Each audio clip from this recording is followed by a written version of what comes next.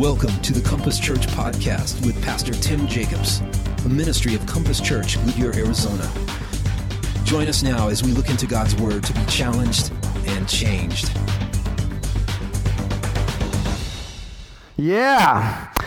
So it's so great to see you guys today. Man, I missed you last week, and then a few weeks ago we had the panel, which was fun. But man, I miss preaching. I just miss getting up here and going for it. So hopefully you're all ready to go. If you have a Bible, turn with me to 1 Corinthians chapter 7, starting with verse 8. Now, a few weeks ago, we did do a Q&A panel kind of thing, which basically involved you texting in questions. You remember that. And you had the opportunity to do that. And what's fun about those kinds of things is that they're unscripted.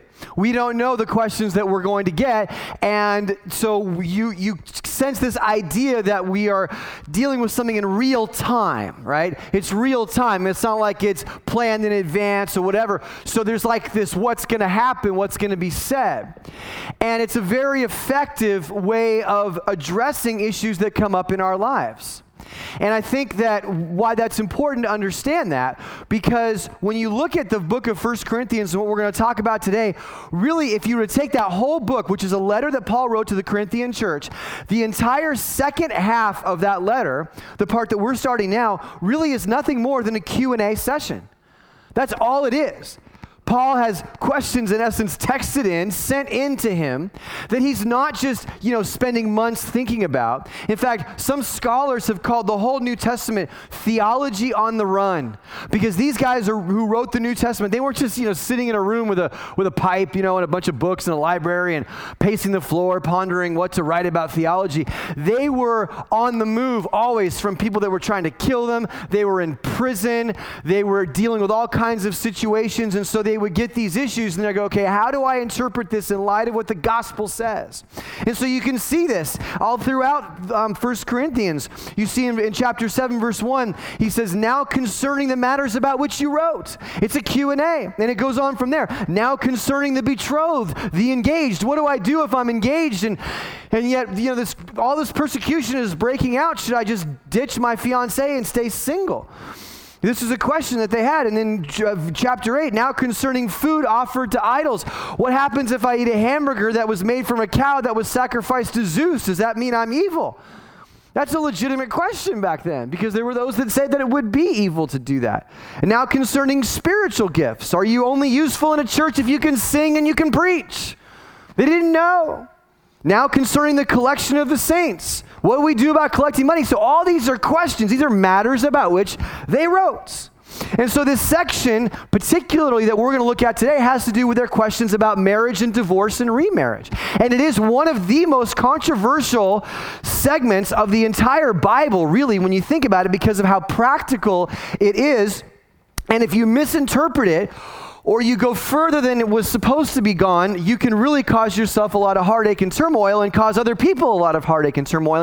And to be sure, many Christians have dealt with all manner of guilt because of the things that are said here and their diligent attempt at applying them, but perhaps applying them in the wrong ways. And so we're going to read this as I straighten out my microphone, and we're going to figure out what exactly it is saying to us. So verse 8, it says this, to the unmarried and the widows, I say that it is good for them to remain single as I am. But if they cannot exercise self-control, they should marry. For it is better to marry than to burn with passion.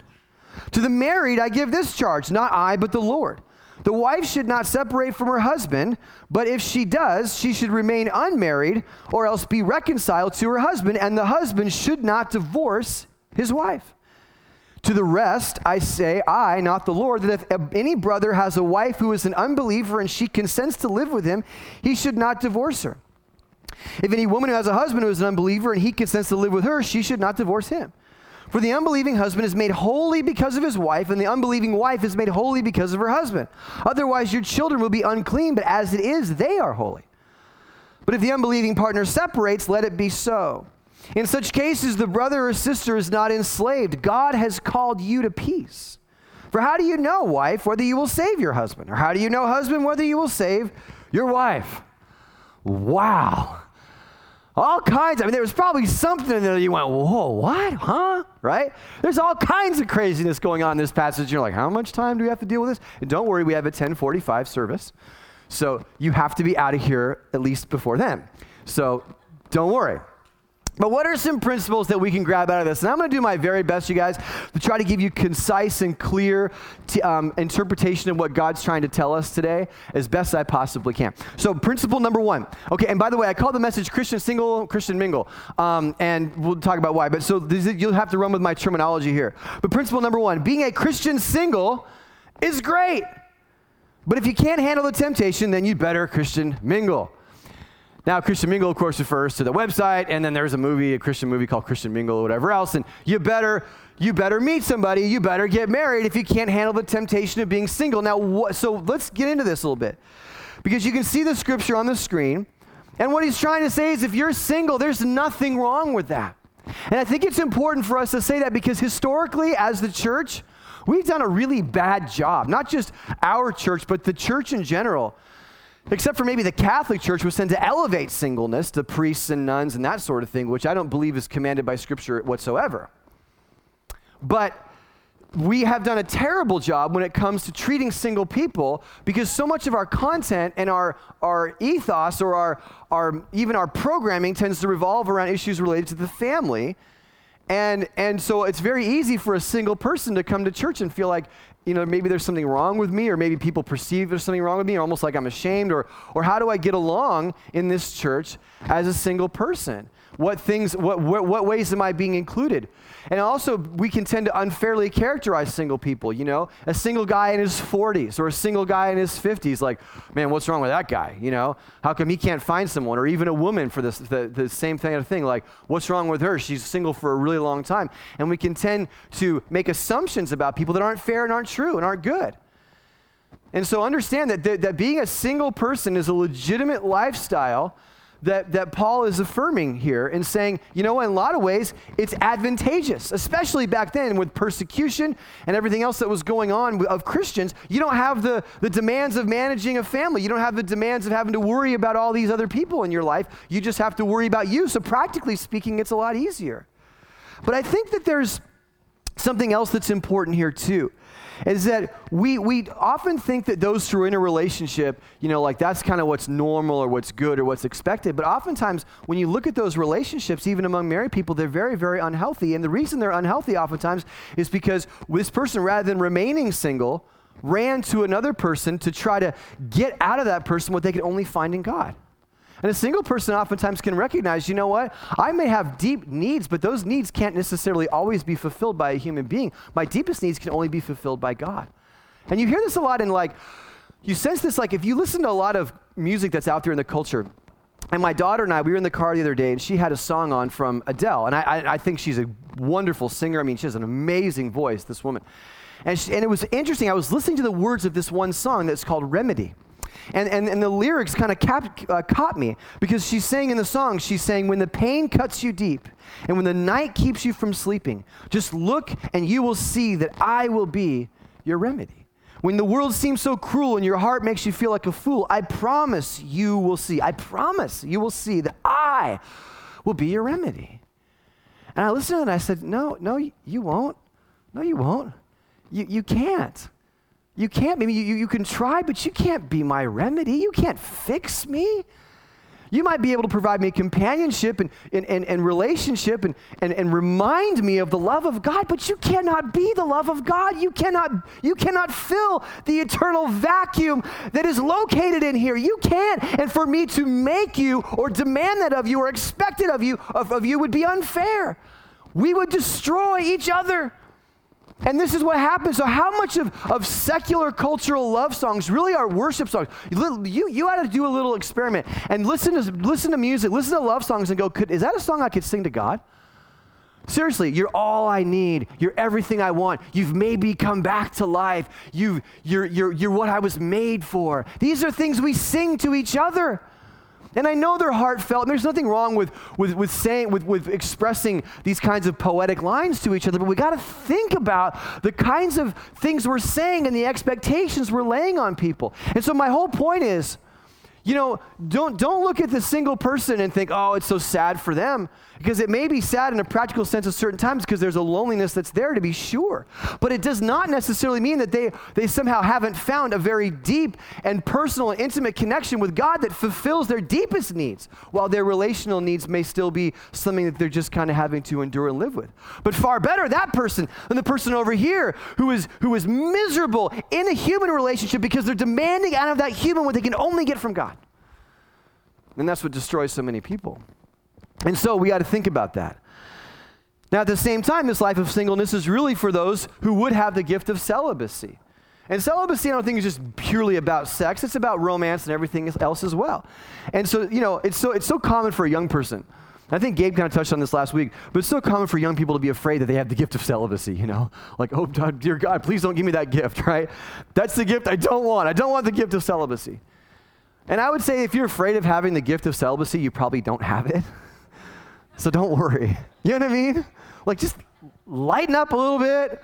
You'll find someone. Get on Christian Mingle or whatever. I'm joking, but you know what I'm saying? You'll be okay. But it's hard when you're young or whatever, and you're still have all this life ahead of you, and you feel like you're not getting any younger and all that kind of stuff. But he's saying, look, it's better to marry somebody than to burn with passion. It's better to marry somebody than to go out and have a one-night stand. It's better to marry somebody than to be consumed with lust all the time. And when you really are, I've said, sex is not a bad motivator for people to get married. When you're a Christian especially, and even to meet somebody and to become the right person. You know what? I think it's important for a man to ask himself, what do I need to do to attract the right woman? I need to get a job. Move out of my parents' house, start dressing a little better, work on my social skills a little bit. Those aren't bad things. Be able to be somebody that a woman can look at and go, that dude can take care of me. That's cool. There's nothing wrong with that. Ladies, same kind of thing. What do I have to work on in here? In my attitude, in my everything, in my heart? What do I have to work on? How do I become a person that right man is going to see those qualities in me? That's not a bad pursuit. And he's basically saying that. So principle number 2, if you do indeed Christian mingle, then you stay married. But if you divorce, stay Christian single or else reconcile. So this is what he says in verse 10. This is important. To the married to give his charge, not I, but the Lord. So he's saying, hey, I really believe this is God. This is like God. This is God's, and basically the command, because you can hear this from Jesus and everything else. The wife should not separate from her husband, but if she does, she should remain unmarried or else be reconciled to her husband, and the husband should not divorce his wife. Now, this right here, my friends, is the most controversial part of the whole section, which is still very controversial. So I need you to follow me on this very carefully. Because what he seems to be saying is if you've been divorced, you cannot ever get remarried, which is going to bring a ton of guilt and shame and confusion and consternation, in fact, to people that have done that, to people who have been divorced in the past and they get remarried. In fact, and it's caused all kinds of craziness in Christianity. In fact, I remember, just this last week, we were having a little kind of roundtable discussion about this passage, and there was a woman who was in the room talking about this, and she said she has a very good friend, her and her husband are very good friends, who the woman married a guy who had been married before. And her parents, this woman's parents, who married this guy, had been married before, were so upset that she married a guy who was a second marriage, that they literally disowned the daughter. And to this day, they will not speak to their own daughter because of that. Because they feel like she's violating this verse. And I sit there and go, that's just, if you want to know why people get so sick of Christians, that's one really good reason why. When people go, well, who would disown your own, who does that? Who disowns your own child over something like that? Because sometimes we just get so legalistic in our misinterpretations of what's going on. So we have to understand what we're dealing with in this passage, all right? First of all, in this particular section, when he says, to the married, he's talking about people in the room. This is a letter being read to people in this church who, and the assumption is they are both Christians and both receptive to the will of God. okay? So they're both, just like we had the baptism here, husband and wife together, wanting to walk with the Lord, growing together. He's saying, look, do not divorce each other. Because what's happening is you have people sitting in church, and they're trying to follow Jesus, but they're human beings, right? So, they get married, they have a little one at home. He's not bringing her flowers anymore. She's nagging him about being on the, playing video games, and their love starts to kind of show little cracks, and it's kind of fading, and they begin to wonder, did we marry the wrong person? Maybe we should just blow the whole thing up and start over. And by the way, there's no real scripture in existence at that point that would tell them any different. They don't know. They're surrounded by a culture that does it all the time. And Paul says, no, don't do that.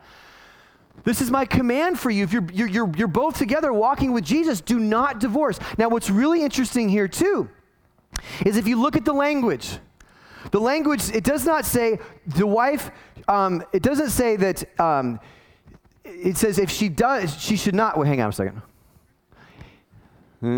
But if she does, go back to verse 11. But if she does, it doesn't say if she has.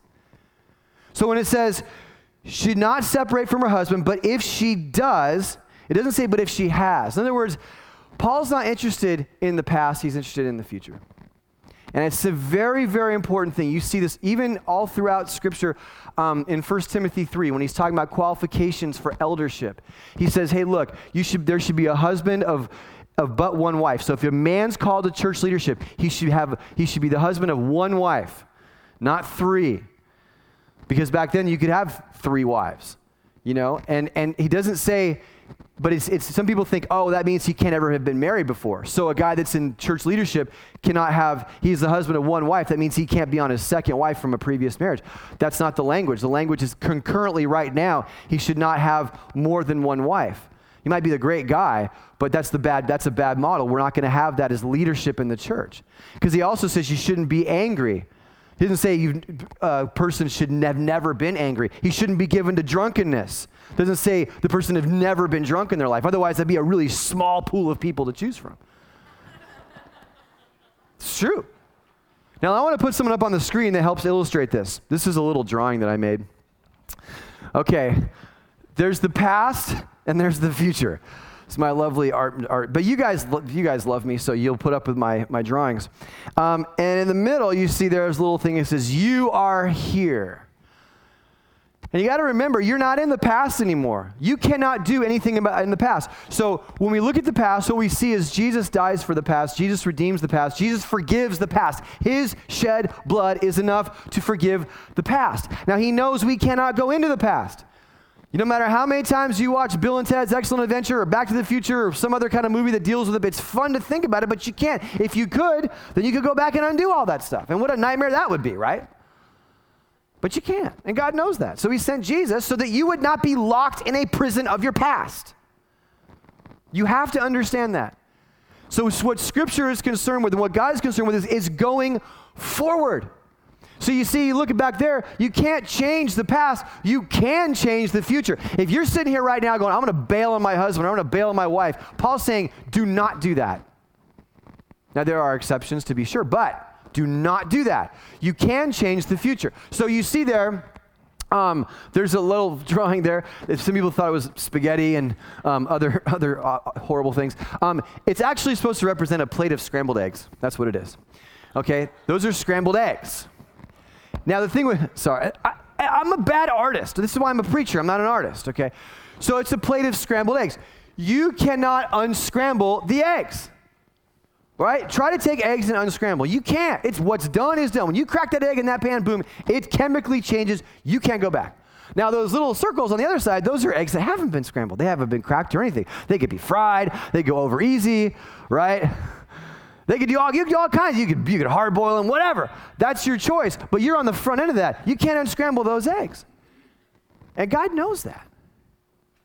So you got stuff in your life and you go, I can't go. There's been people who have come to this church who have married the person that they cheated on their spouse with.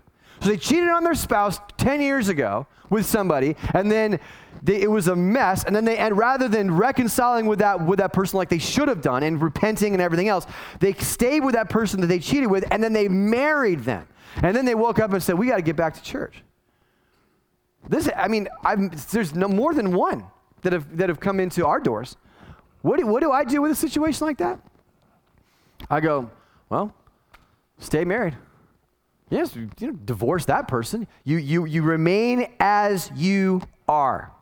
But what you do is you come to a place of repentance and you say, God, you know what? We have what we have, but we shouldn't have got it that way. And what you do is you make sure you tell everybody how God redeems and restores, but do not go down our road. Because people will look at you and go, well, worked for them.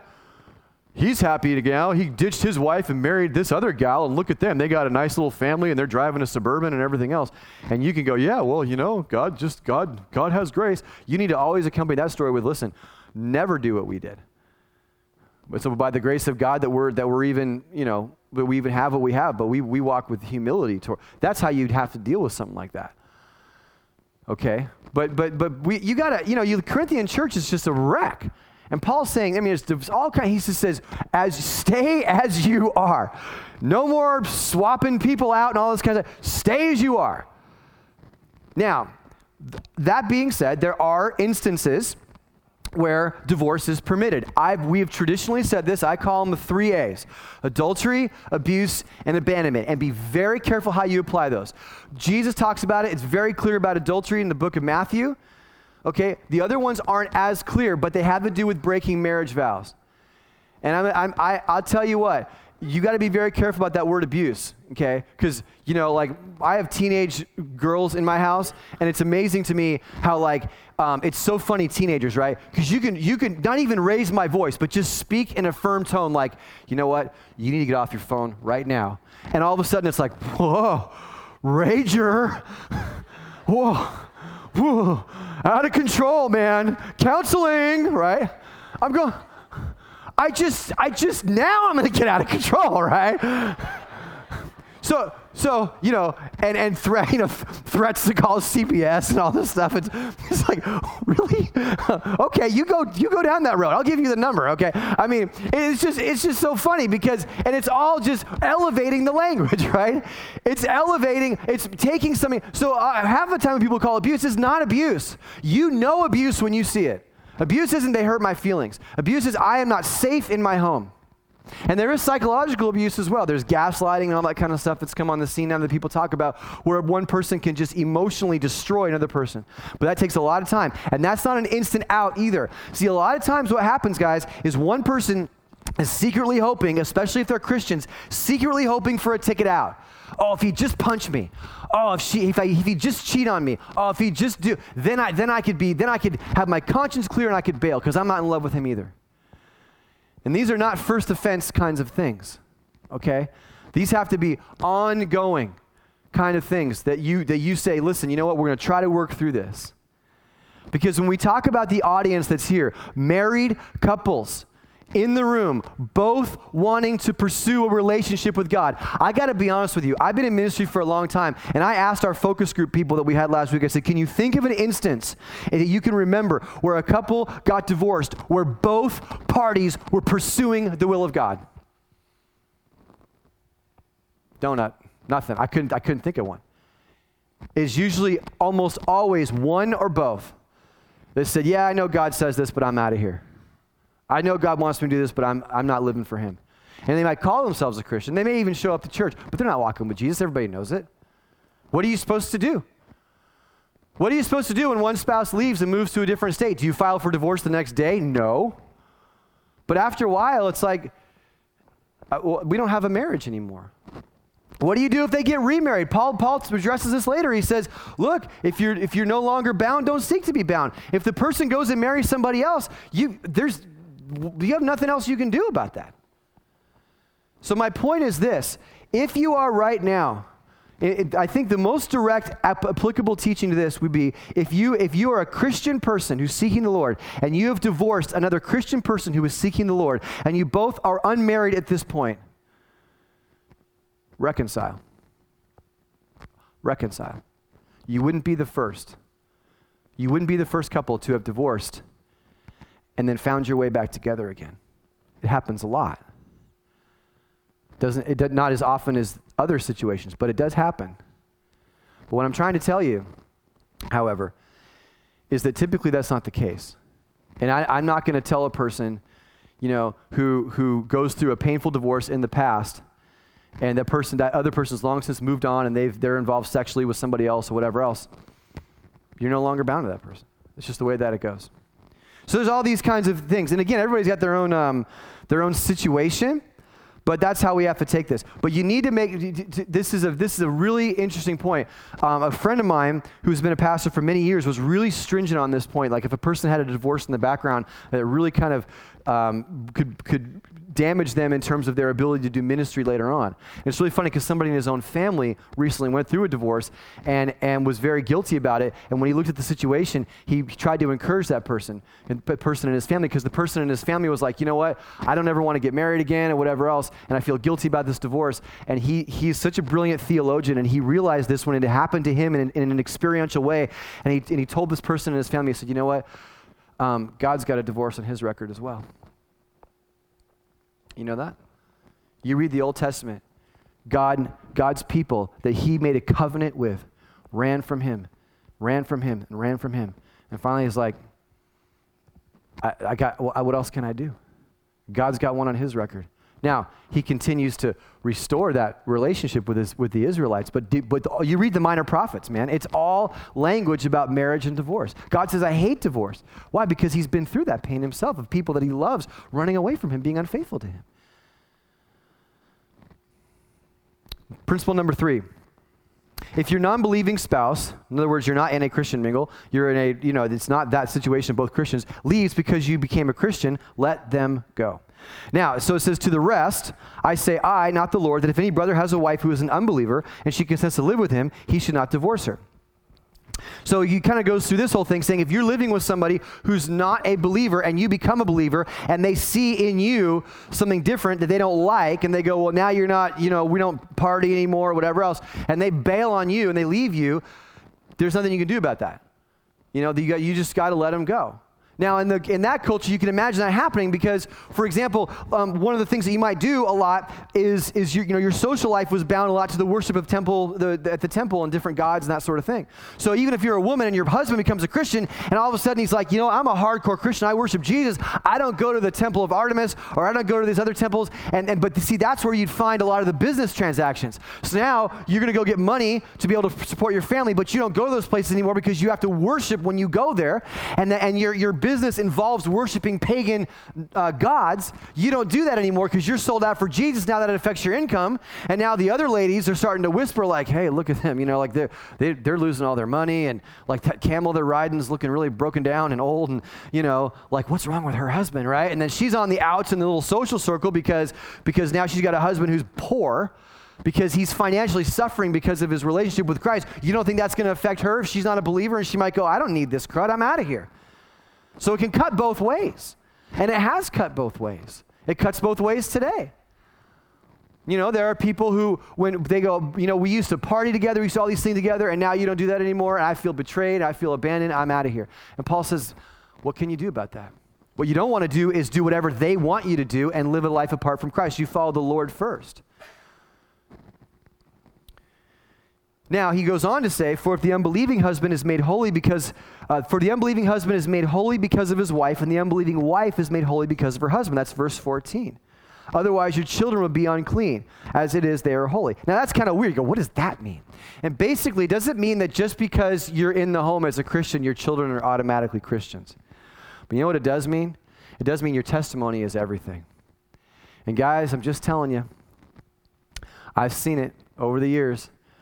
Parents who get so involved with life, with sports and everything else, and they'll drive their kids to church, for our youth ministry especially, and they'll drop them off, and they'll drive away, and they go, oh, this is really cool. I'm being a good parent because I'm taking my kid to church. And they drop their kid off, and their kid goes to the youth group. Well, no, that's all they're doing is producing a kid who's going to grow up someday, have kids of his own, and drive those kids to church and drop them off and drive away. Because they follow you. I mean, you got to understand, like, we have great student ministry staff here and great children's ministry directors and leaders and everything else, but they just do a tiny, tiny percentage of what you as parents can do with your own kids. I mean, you think about the amount of time we spend with your kid. It's not nearly as much as the teachers, and not nearly as close to what you spend. So your example so a lot of times we have parents that just quite frankly work against the things that we're trying to build into we're trying to build into our kids' lives the fact that, when you attend church regularly, it strengthens you again and allows you to build walls against the crud of life that wants to smash you and destroy you. It's like you don't go to the gym or you don't work out for a while, and then you go out and you try to hike up the top of the white tanks, and you're like, why is this so hard? Well, because you haven't trained for it. And we have people that they haven't been to church in 6 months. They don't read their Bible. They're functioning atheists. And then they go, I don't know why all this terrible stuff's happening to me. I'm not spiritually strong. Well, there's only so many times you can stay home and just watch football and not engage with God at all. But we just tend to think, today is fine. Today is no big deal. And we train our kids to think the same thing. So the whole point is, look, the presence of a Christian parent in the home is massively important in the redemption of that child, and can be a huge influence on the husband or the wife as well. This is why it says in 1 Peter chapter 3, likewise, wives, be subject to your own husbands, so that even if some do not obey the word, they may be won without a word by the conduct of their wives when they see a respectful and pure conduct. In other words, don't just sit there and when it says subject, we know that being submissive, we have a whole thing on that. It's not about, walking 3 steps behind and bowing down and all this crazy. It's not what the Bible's saying at all. It's talking about a spirit of rest that God has provided this person to be able to be that spiritual leader in your home. Now, if he's not that person, what you do as a wife, rather than giving him a hard time about it all the time, is you have that gentleness and that quiet spirit, that beauty. Quiet doesn't mean you don't talk a lot. Quiet means you don't have a spirit that's freaked out all the time and but is able to manage your emotions in a way that is not causing drama and chaos in your home. And you develop that spiritual strength that hopefully will be the best shot that he might have. So someday if he stands before God and says, well, I didn't have any picture of you or who you were, God, or anything like that, he's just going to say, well, I gave you your wife. And she was the best picture of me that you could have ever had in your life. So there's no guarantees, but there's still this idea that your presence in the home can have an incredibly powerful impact. And so there's a huge can of worms there on some of that stuff, but please understand, God is not wanting you to stay in a relationship that's abusive. God is not wanting you to stay in a relationship where the guy is just having multiple affairs. That's not the point. But let me tell you what is the point of so much of this, guys, is community. See, we have connection groups, and I meant to have my little connection group, my little program up here to show you. But you have your connection group questions in your program, right? And what's so important about that is all these decisions. If you're having a problem with your marriage, you need to talk to somebody in your connection group about that. These decisions should not be made in isolation. And yet there are people in this room right now who have stuff going on in their marriage, and they're not telling anybody. And so they're making decisions in a vacuum, in isolation. That's not God's plan. It's not wise. Every major decision, especially one involving a relationship, should be made with people that know you. You always know if you're about to do something wrong if you don't want to tell a soul around you about it, because you think they won't understand. Really? Really? So I challenge some of you this week in your connection group. If you're struggling, you don't have to admit it to the whole group, but grab the leader or grab 1 or 2 people aside and say, listen, can I talk to you? I'm about ready to file for divorce, man. I'm just being honest. Can I tell you that's better to say that than to just disappear like so many people tend to do in the Christian world? They just disappear. And you know what they do? They go to another church and they start a new life somewhere else. And Paul's like, he's going to go on and say, he goes, I just don't want you guys to have so much pain. So please, if you're in that spot, if you're fighting, if you're not close, if your relationship is strained, talk to somebody. You wouldn't be the first one. Trust me, okay? We're all in the same boat. We're human beings. Finally, principle number 4, whether you're Christian single or Christian mingle, whether you're going to be a single or you're going to mingle, do it for the glory of God. Why? This is astounding to me. He says, how do you know, wife, whether you will save your husband? Or how do you know, husband, whether you will save your wife?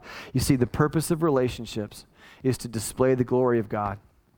So I said before, you can't be everything that a person wants you to be in terms of you can't play that you can't be that God-shaped hole in the heart of the other person. but you can be the best reminder. And my job as a husband is to be evidence, exhibit A, exhibit B, exhibit C, every single day of my life, that there is a loving and gracious God who pursues her. I can't be everything she wants me to be, but I can remind her of the one who can be everything she wants her to be by my conduct, right? I can color her life in such a way that that for her to be an atheist or for her to think that God doesn't love her would be the most unnatural, ridiculous thought she would ever have, because she has people in her life, namely myself, who try every day as best as I possibly can in the midst of failures and stupidity and immaturity and just being a dude, to be the best husband I can, but so I can show her, because I want her to know that, man, there's a God that loves you and restores you and cares for you even when you're feeling insecure and tired and like you don't matter. No, I want you to see something different. And the same thing goes the other way around. And my wife has been such a beautiful picture of grace in my life, because I run pretty hard, man, and I'm hard on myself. I'm hard on myself. I'm very critical of myself, to be honest with you. And what's been amazing in my relationship with my wife is I expect her to go, yeah, you're right, man. You really suck at that. Like, I expect her to say, I go, because it's obvious I failed at this. It's obvious I messed this up. It's obvious that I should have done better over here. And I expect her to agree with me. And she's like, well, no, this was actually really cool. And I go, really? And I hear in her voice, God's voice. And I go, yeah, that's why God, you put her here. Because I can't hear your voice, God, but I can hear hers. And believe me, we have our struggles and our issues, but when it's good, that's what's going on. So Paul's goal with this whole thing, especially if you're married to a non-believer, is, man, wouldn't it be so amazing if your life and your testimony reached that person? You know why? Because God wants us to reach everybody around us. God's goal is evangelism. And I wonder, Christian, how many people do you have in your life that don't know Jesus? And what are you doing about that? Does it bother you that they haven't? And not because you haven't got another convert, but because you know what to do when you think about death. You know what to do when you begin to feel depressed, or that you're not worthy, or that you're guilty for past sin. You already have everything that you need in the pages of Scripture. And you have people around you that don't have a clue. And they beat themselves up, or they walk around thinking that they're just going to die and everything's going to be fine. And our hearts should break for that situation. So the thing I want to give you an opportunity to do more than anything else is if you're weighed down by the past, I want you to be free from that today. I don't know how much time we have, because the thing up here. Okay, I can't see that, but I'll just gauge. I have a little bit more time. Do I have a little bit more time? Yeah, thank you. Look at that. You should have said 7, man, and just give me a buffer. Now everyone's got their. So I'm going to have Gabe come out. Gabe, are you back there? Can you come out? He's like, really? He's going to play a little song. And what I want you to do, because we weren't sure with baptism how long this is going to take, but I'm going to do this. I'm going to give you an opportunity right where you are to leave the past behind, all right? And so I'm going to lead you through a prayer. And if you've been through a divorce, there's two categories of people. Because for those of you that got walked out on, those of you that were cheated on, those of you that were abandoned, man, that hurts. That sticks to you. And I want you to take in a moment the opportunity to declare to God, you know what, God, I am no longer going to let this define me. I am no longer going to see myself through the eyes of what that person did to me and how that person treated me. I am no longer going to see my life as a person who failed in a marriage. But I'm going to see myself the way God sees me. I'm going to see myself as someone who's loved so dearly, who's made in the image of God, who sent his son Jesus so that every time another drop of blood fell off the cross, I lost another sin. That I've been made pure and holy, and I cannot change the past. And then I also want to talk to those of you who were the ones that walked out. You walked out. You abandoned your family. You cheated on your spouse. And maybe it was years ago, but it's there. And you're still beating yourself up over that. Well, if you haven't yet confessed it to the Lord and you haven't yet repented, you should beat yourself up over it. But if you have repented, in a heartfelt way to say, God, I don't know what I was thinking. I was lost. You need to be free from that as well. That's who you were. That's not who you are anymore. You're not a cheater. You're not a liar. You've been made whole. We need to start seeing ourselves the way God sees us, and we need to stop playing games in our heads. And so whatever you're at, I'm going to pray. Gabe's going to play. Just do some business with God. So would you bow your heads? God, we got a lot of pain in this room because of the past, and we cannot change the past. We cannot unscramble those eggs, which is why you sent Jesus. And so I pray today if there are people here who need to say, it's time to let go, that they would let go. They would bring that sin and lay it at your feet and watch it get drenched by the blood of your innocent son, thrown into the deepest sea, never to be dredged again. For those who've been abused, who've been walked out on, who've been abandoned, who've been left holding the bag, holding the family, holding the bills, holding the responsibility, who've been lied about and slandered by a person who promised to love them.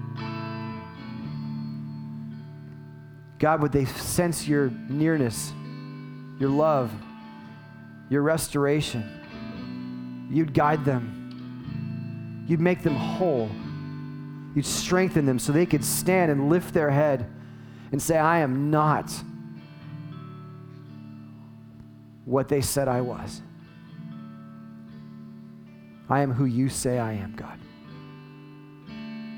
And I will walk with dignity into the future.